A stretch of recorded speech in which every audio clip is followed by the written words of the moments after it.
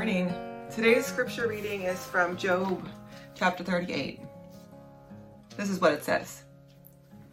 Then the Lord answered Job from the whirlwind. Who is this darkening counsel with words lacking knowledge?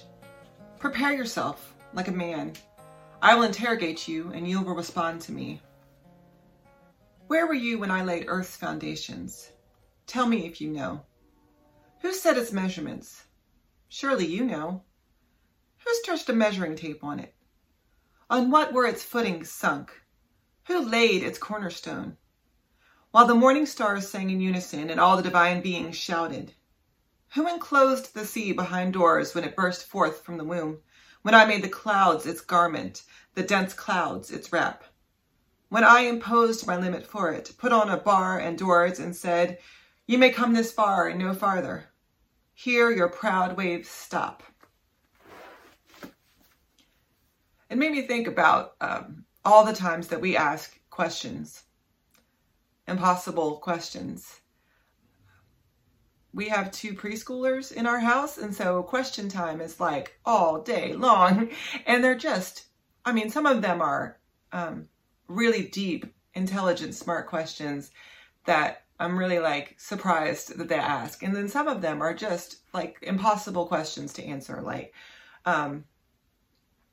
I don't even know. I can't even come up with them. Sometimes they're so far-fetched, I can't even come up with a good example of what one of those questions would be.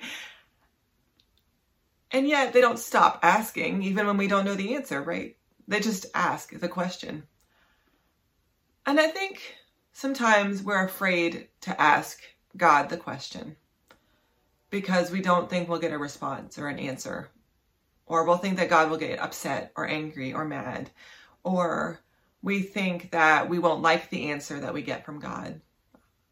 I think sometimes we don't ask the questions that are deep on our hearts because we feel like we should already know the answer, that to ask the question is impertinent or somehow the wrong way to go. And that's just not the case. God does not worry about how many times you ask a question. God is not concerned that you've asked the same question many times. God is there to answer the questions.